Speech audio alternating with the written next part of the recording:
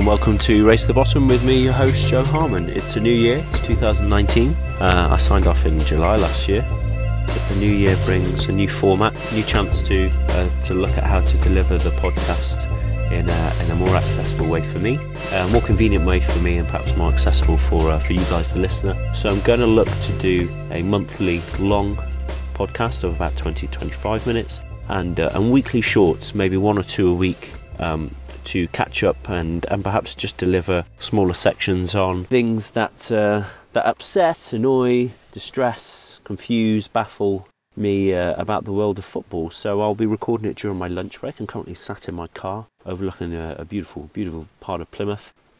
If you're here, if you listen, it's raining. It's very nice. So this weekend of football, it's the FA Cup in England.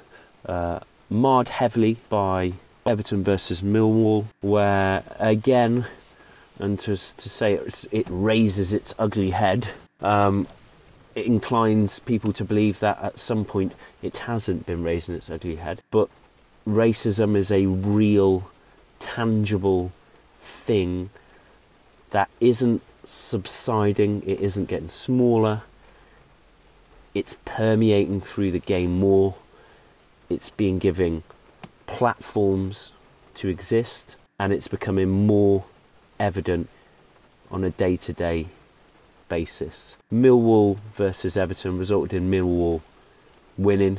It's not, it's a null and void point, I suppose. But certain things on social media were shared, chants that really they exist, we know they exist.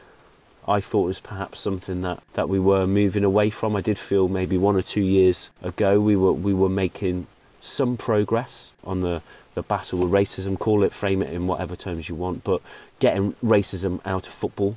I don't think it's going that way at the moment, perhaps fueled by Brexit and fueled by proprietors and producers of hate and divisive language. It's given people the licence to assume that this is okay. A disgraceful chants, chanted by not few but many. This is something that we need to start to accept as football fans, that we like to say, it's the few. Well, how many is a few?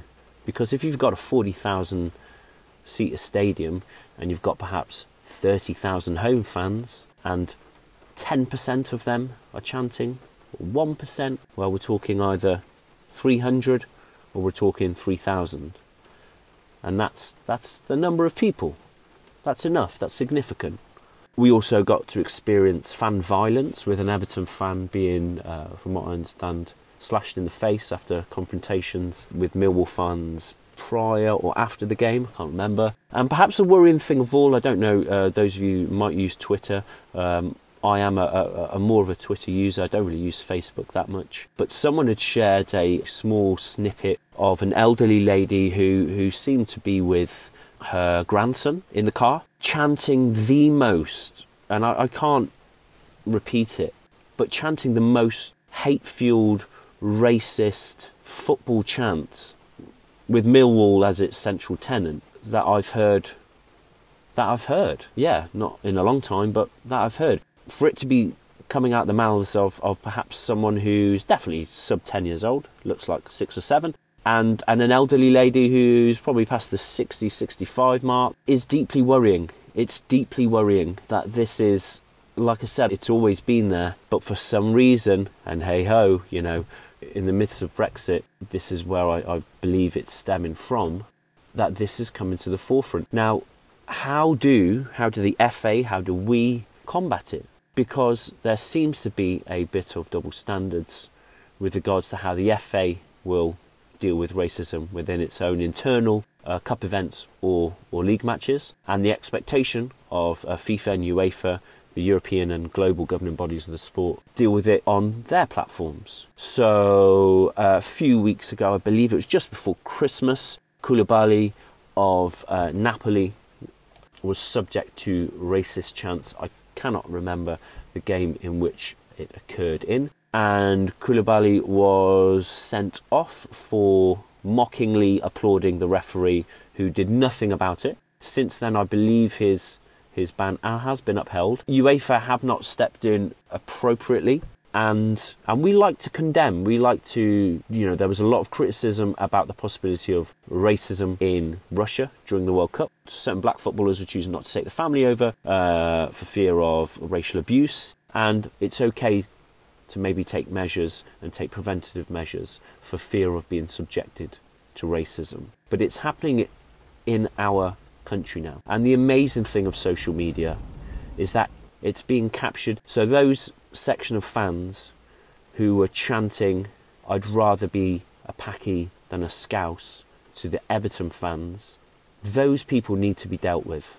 Does the club need to be ejected from a competition? Does a club need to have an empty stadium? These are the questions that the FA need to start bringing to the table or being confronted with, because simply a fine or a word of warning or a temporary ban, are these enough? Are these sending the signals to the clubs and to the fans that this will not be tolerated in any way? I think if the FA introduced where if fans within a club, within the 92 clubs within the English League, are found to be guilty of racism in any context, then measures should be in place to deal with that situation properly.